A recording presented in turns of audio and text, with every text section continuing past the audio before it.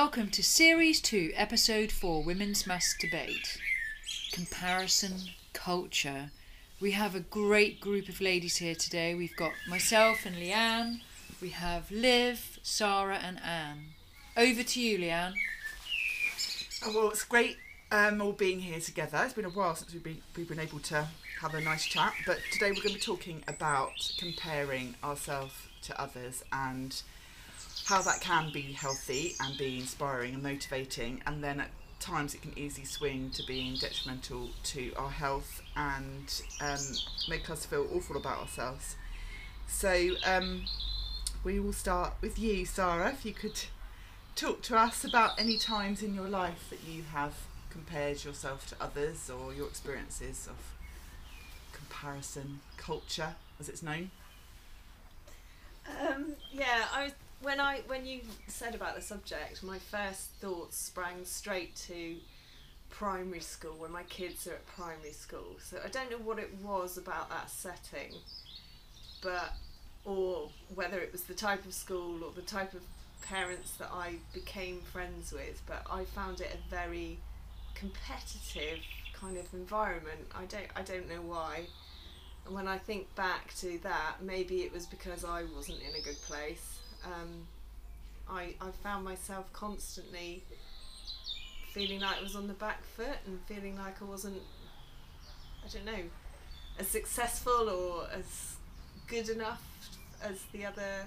No, I agree with you. Around. Do you know, I hadn't even thought about that, but now you said that, I remember also thinking, especially with the first child, like, I'm not doing enough reading with them, or, that kind of thing. And I haven't got my finger on why it is. Yeah, no, I really do kind of feel think that. Maybe it was me not being in a good place and being with some really maybe successful women who seemed like they had it all together. Yeah.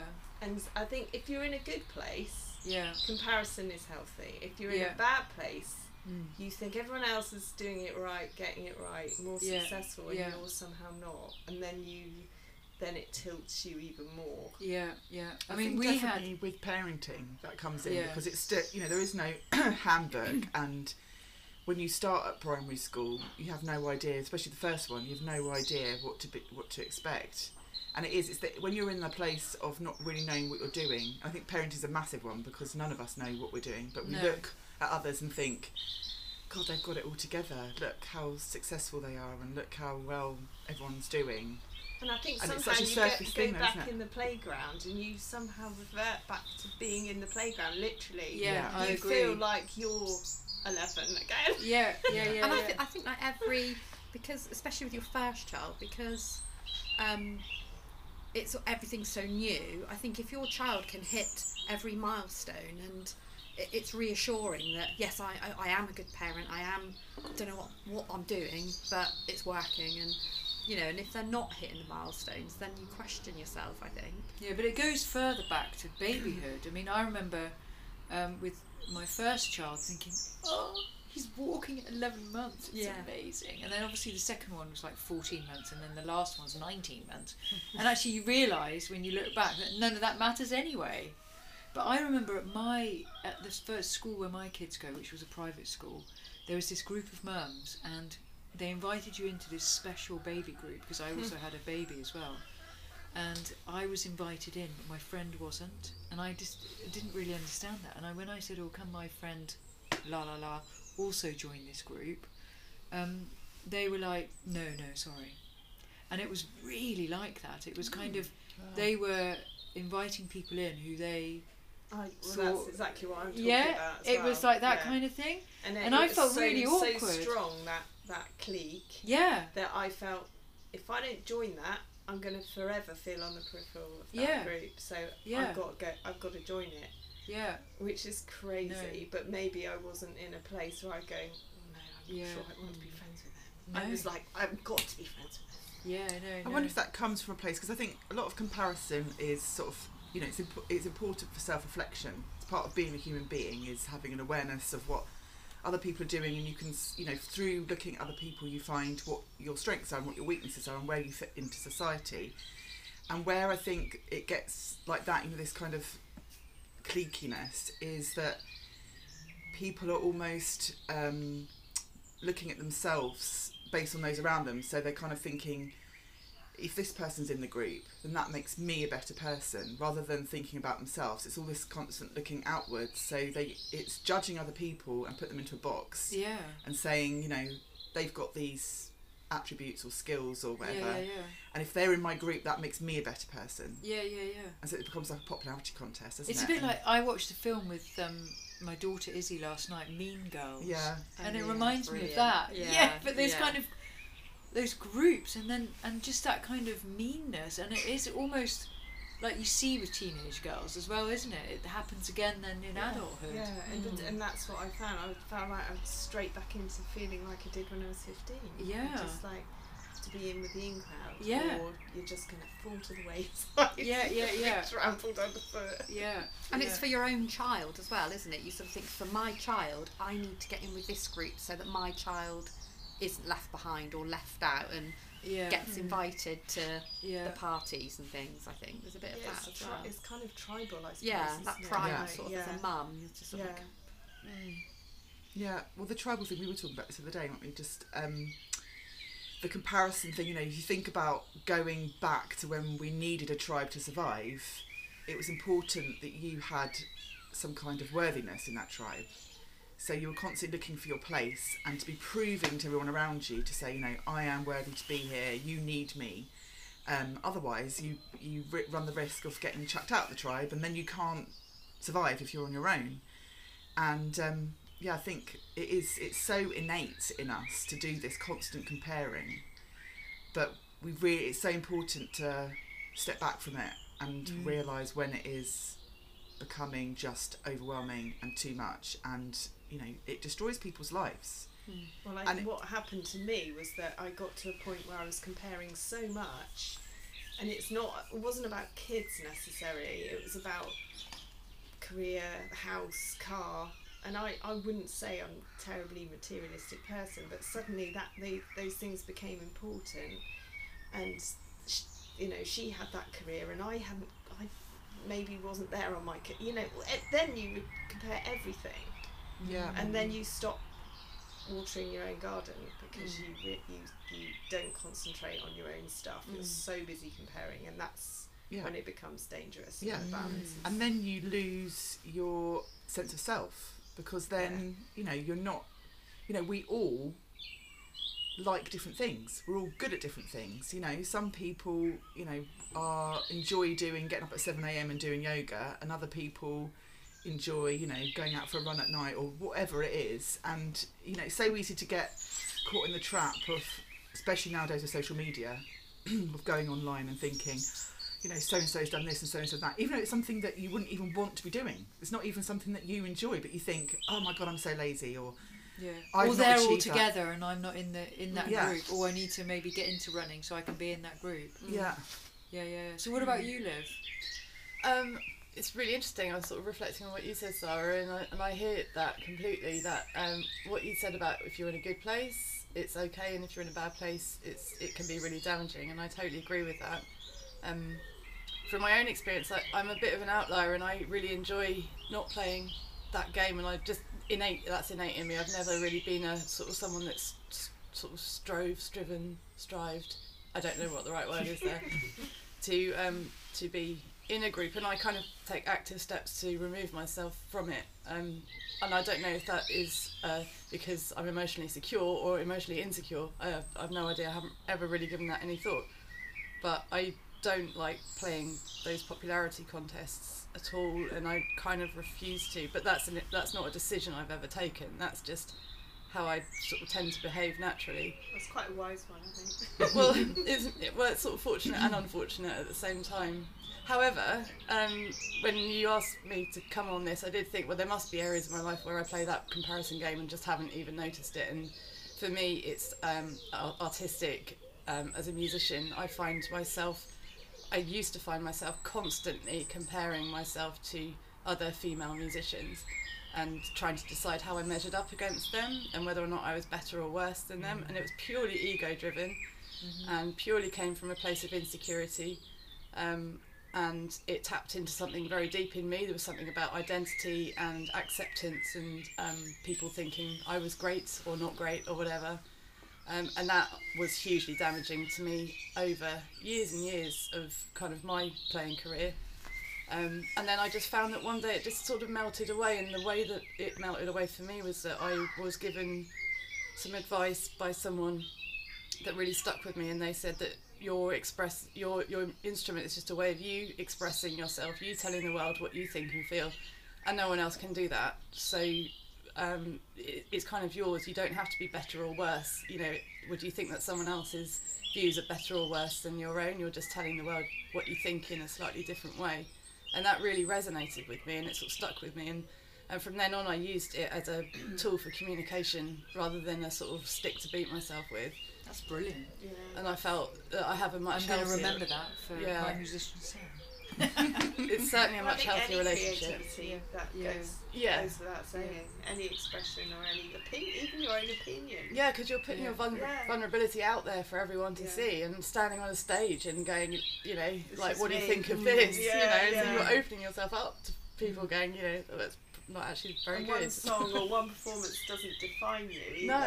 It's just how you were that day. And Yeah. So for me, that's certainly where my insecurity, my vulnerabilities are, is anything creative, where I'm sort of putting myself out there. which is a brave thing to do, isn't it? Yeah. You've always got those conflict. You know, I'm naturally quite an introvert, but a lot of performers will say that. Yeah, you know, I've seen that. And you think, because you see people on stage, you think they're going to be like super kind of out there, and actually a lot of them are very introvert. From what I've seen. Yeah, my Liv's like that. Very self-critical. Yeah. Yeah. I wouldn't say she's an introvert as such, but she's very self-critical and quiet, keeps herself to herself. And you wouldn't think it. You wouldn't think she would then go, yeah, I'll get up on stage and play my guitar. and sing. Yeah, I think it's often like that. Yeah. The two of my kids that do that, they are both introverts. But what about you, Anne? Well, I immediately, when I looked at what we were going to talk about, I immediately thought back to being a mum, married, and that was my world, and completely losing my sense of self and identity, and not realising I think I always knew deep down I was unhappy, but there's no way I was going to walk out on my marriage or anything. So it was just, well, I'm married and this is my family and this is my role and I have to make the best of it and so on. But now that's over and I'm moving on and my life has changed. I can look back now and see how I spent many years just looking at other people, just feeling like I totally lost my way, and feeling like you said about like yoga. Some people do yoga, get up and do yoga at 7, some people go running. You know, I felt like I was looking at everyone doing everything and feeling I should be doing all of it. And not thinking, well, that's fine, that's for them, but it's not for me. You know, just continually beating myself up because I wasn't doing this and I wasn't doing that or the other. And I remember when I was pregnant with Guy, having a conversation with a friend who is a professional, but she was pregnant at the time as well, so she was on maternity leave, and I remember her retelling a story that another female in her life had said to her, who didn't work, said, oh, I've had a hell of a day, I'm absolutely knackered. And my friend was saying to me, well, she doesn't even work, what does she know about being knackered? Wow. And that, and that was what Guy's going to be 15 in May. You know, and that has stuck with me all this time. I sat there and I thought, but I don't work, and I'm pregnant, and so what does that mean? I can to be tired. Yeah, does that mean I can never have a day where I feel tired? And it's actually more tiring not working and having to look after your kids rather than going to work. Yeah. That's what I found. I went back to work for a break. Yeah. You should get to sit down and have a cup of tea. Yeah, it was talk that to whole adults. comparison between women of who's working hardest and who's not, and competition of who's got it the worst. yeah, and you're working, so your poor kids are at nursery from 8 till 6, 5 days a week. That's awful. I really feel sorry for those kids. And then the flip side of that is, God, you're just, what kind of example to your kids are you? What kind of example to your daughter are you? You don't even go to work. And bottle feeding, doesn't it? The Oh, guilt yeah, of that. yeah. Failing I remember if you feeling don't- so proud that I could breastfeed. I'm not going to lie. Or giving birth naturally, Yeah, or yeah.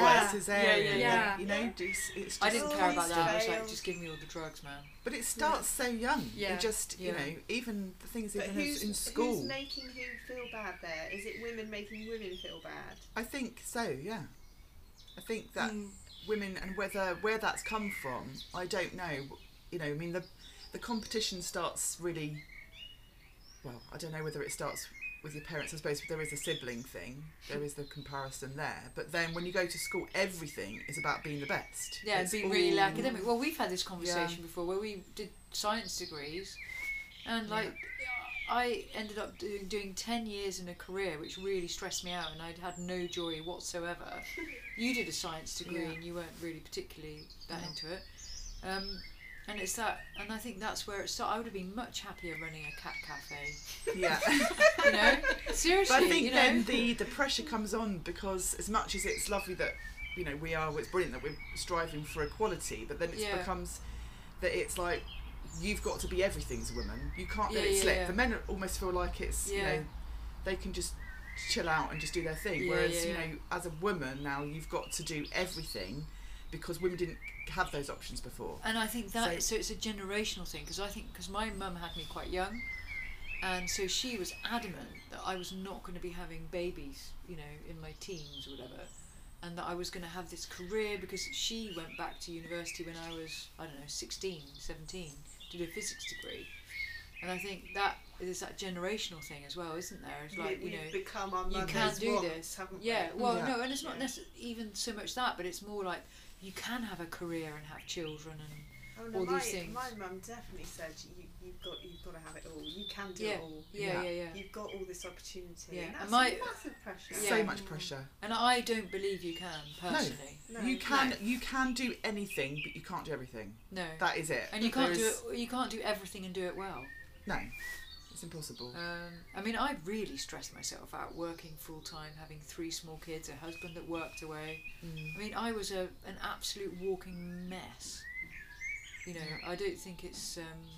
But again, I was really You had all impressed. those badges, didn't you? Well, I was so Yeah. impressed with myself. I had a company Full-time, car, and you know, And then when my, you do my get son into was in a those kind of special roles, nursery that cost loads of money. It's kind of like, you know, because there's so far and few still for women, Yeah. it's like you then should be grateful that you've got into that. And it's, you know, there's a competition for women to get these places in society, to be higher up, and then it's like, well, you know, how can you not enjoy it? Because you're so lucky to have got there, because there's all these other women that would fight to be in your position.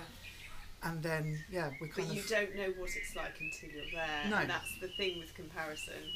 You look Yeah. at, you just look at the surface. You just look at the external, beautiful image on Facebook or school playground where you look at someone and you think they've got it all together and you know nothing. Yeah. Yeah.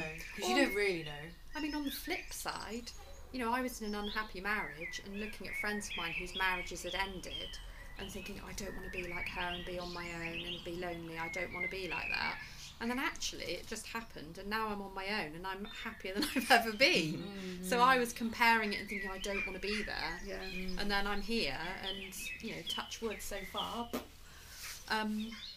It feels like It's we the have a best thing choice, ever. doesn't it? That we have a choice whether we're going to play this game, whoever's starting it, and it is interesting whether it's women and women or whether it's men are involved, who knows, but you do have a choice to sort of opt out of all of this, don't you, if you can figure out how to do it.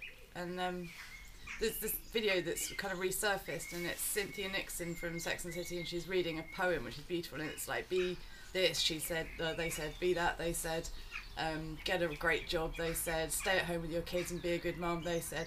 And I was sort of reading it and reflecting on it in light of what's gone on for women in the last sort of couple of weeks, especially. It all feels very, very relevant. And I thought, well, these people, they said, like, who are they and why are we listening to them, and why are we playing this silly game that everyone, myself included, everyone has the place where they start playing that game, and that's when the problem starts, isn't it? Yeah, I don't know how you don't do that. I do think with age though that for me, like probably hitting 40. Yeah, that was a big deal for me actually. Well, I just I don't stopped think and I just don't think I really did it. But for me, most comparison when I was younger was about body and about being. I mean, because I am quite slim naturally, and I did a lot of dance, but I would still be looking at the person who had the longer limbs and the longer legs, because I'm fairly athletically built, even though I'm lucky to have a slim build. But I was really into that, you know, like, and even now, probably. Am I like that? I mean, I probably could look at the beach, you know, be on the beach and look at another 47-year-old and think. Well, even in your wording there, you said you're lucky to be slim. Yeah. So there you go. Even, there you go. Yeah, we all do it. Yeah, and it goes back from being a child probably. Yeah. Probably from parents, you know, pointing out.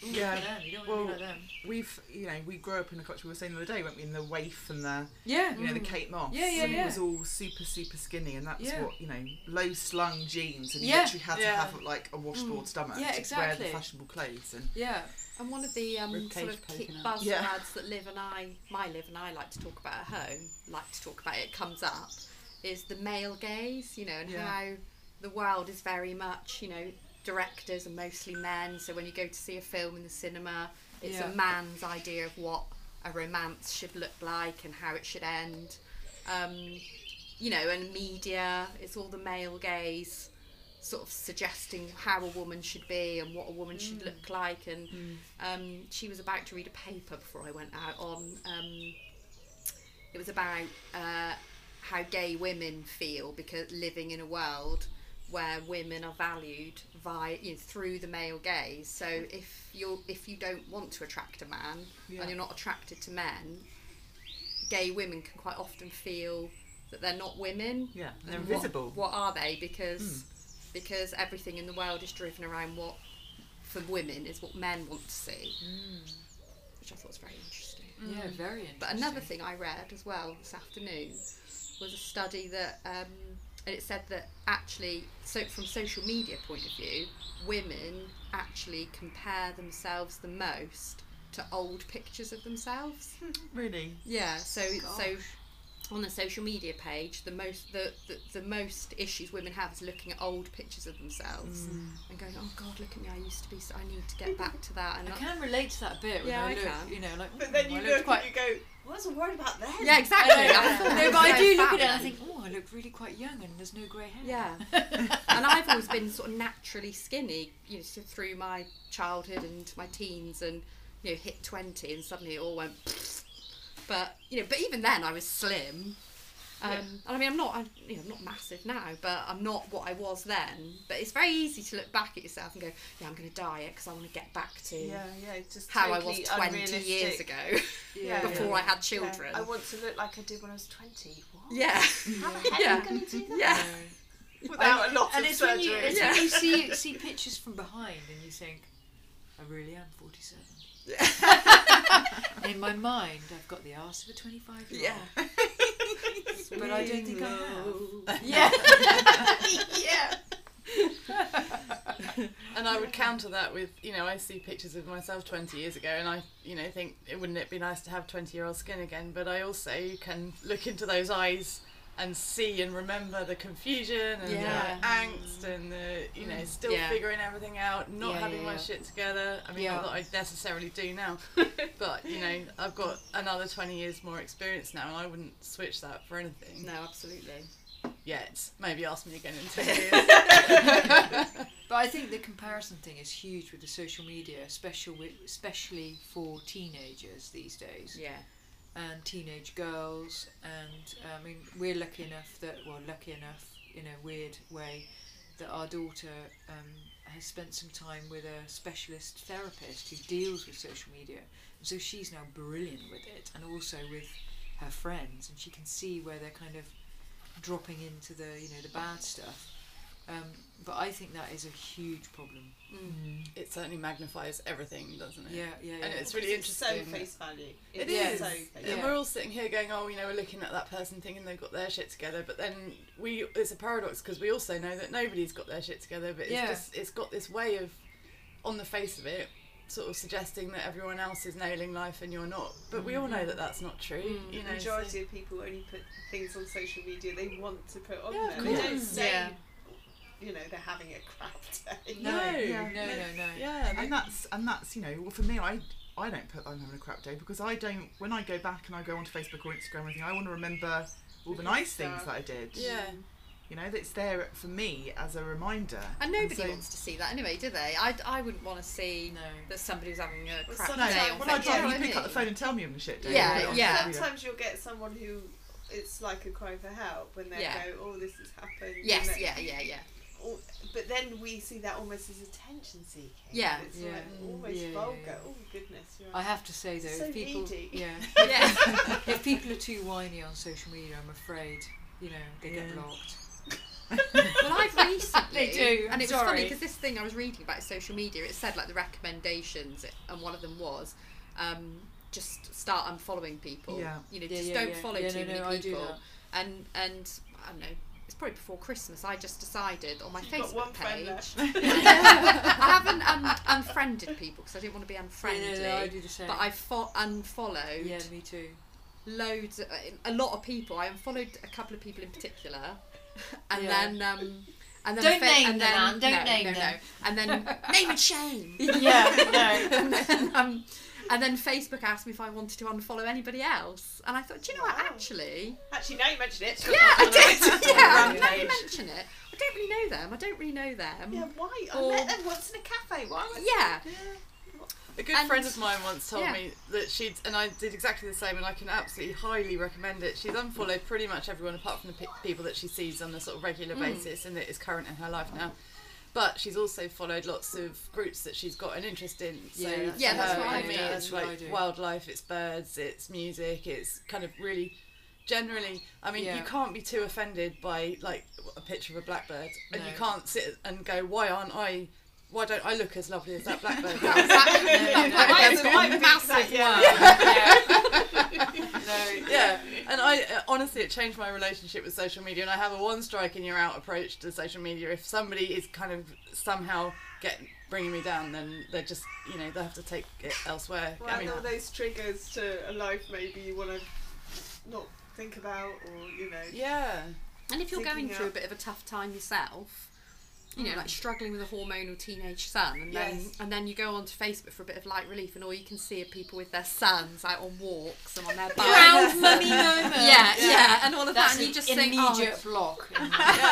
Sorry, guys, but I can't be doing with it. My other top tip, and I've only this is a whole light bulb moment, but I unfollowed Plymouth Live last week. yeah, It's made such a huge difference Yeah. because no longer is my timeline filled with all these kind of half-wits. It's brilliant. I love yeah. it. And the Yeah, comments thoroughly are always so recommend that. negative as well. Oh, they're Sometimes I awful. read an article and I think, I wonder what people are saying. And then every now and again, I should know better, but I start tackling it and getting involved, and it just never ends well. No. And it always upsets me. And it's it's really made a difference. So I highly recommend that. Leanne, have you got any final pointers? Oh, well, the only thing, so I kind of scribbled a few things. One I've said already, that you can be anything but you can't be everything. And, the most important thing, I suppose, is to get comfortable with yourself. So, work out what's important to you, what your values are, and just hold them strong, because it's then easy to look and just to be happy for the people that they're experiencing and doing what they're doing, and it's not necessarily for you. And if it is something that you're interested in, then either use that as a motivation and inspiration, and maybe even contact them and ask them for more information, or if it's too much, then just unfollow people, or don't talk about it, so you've kind of got a bit of space from it if it's something that's kind of stressing you out about it. But sit with it and work out, go deeper into the kind of self-awareness of why things are triggering you or making you feel unworthy because if someone else has got something or doing something that you're not doing. Is it jealousy, or is it something that is calling out to your soul that you need in your life? So yeah, focusing on yourself, getting clear on what you want, being happy for other people around us. I had a really good quote that really helped me when I kind of came out the other side of the comparison game, if you like, and it was, the grass is greener where you water it. Yeah.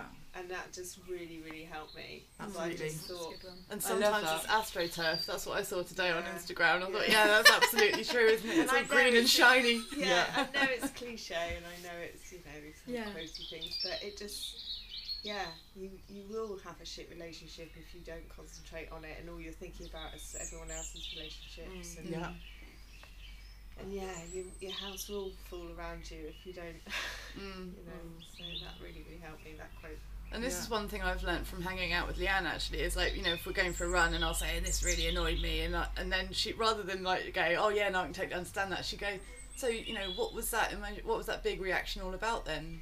And it kind of sends your thought process in a completely different way, and I really enjoy that now, sort of, you know, trying to, that's a kind of an alarm bell now, is if and it happened to me last week, I threw my phone over to the other side of the room because somebody posted something, I won't go into detail, and I didn't want to see it, and my phone got thrown because I wasn't in a great frame of mind. And so rather than, you know, sort of following that sort of route of self-pity, I did sit with that for a bit, and I thought, right, why did I just do that? And actually that's what I do with my young daughter. If she had an outburst, that's what I do with her, and I had to treat myself like a child in that moment.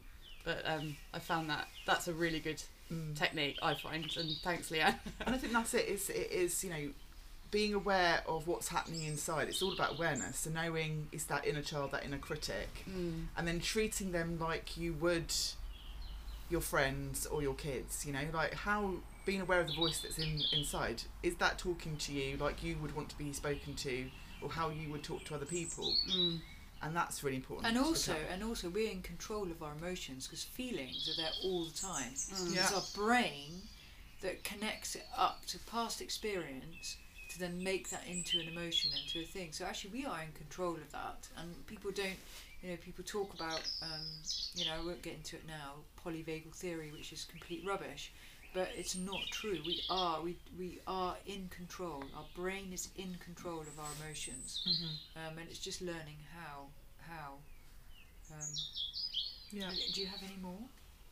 No, just be kind to yourself and be kind to those definitely. around you. Talk nicely to yourself in your self-talk, for sure.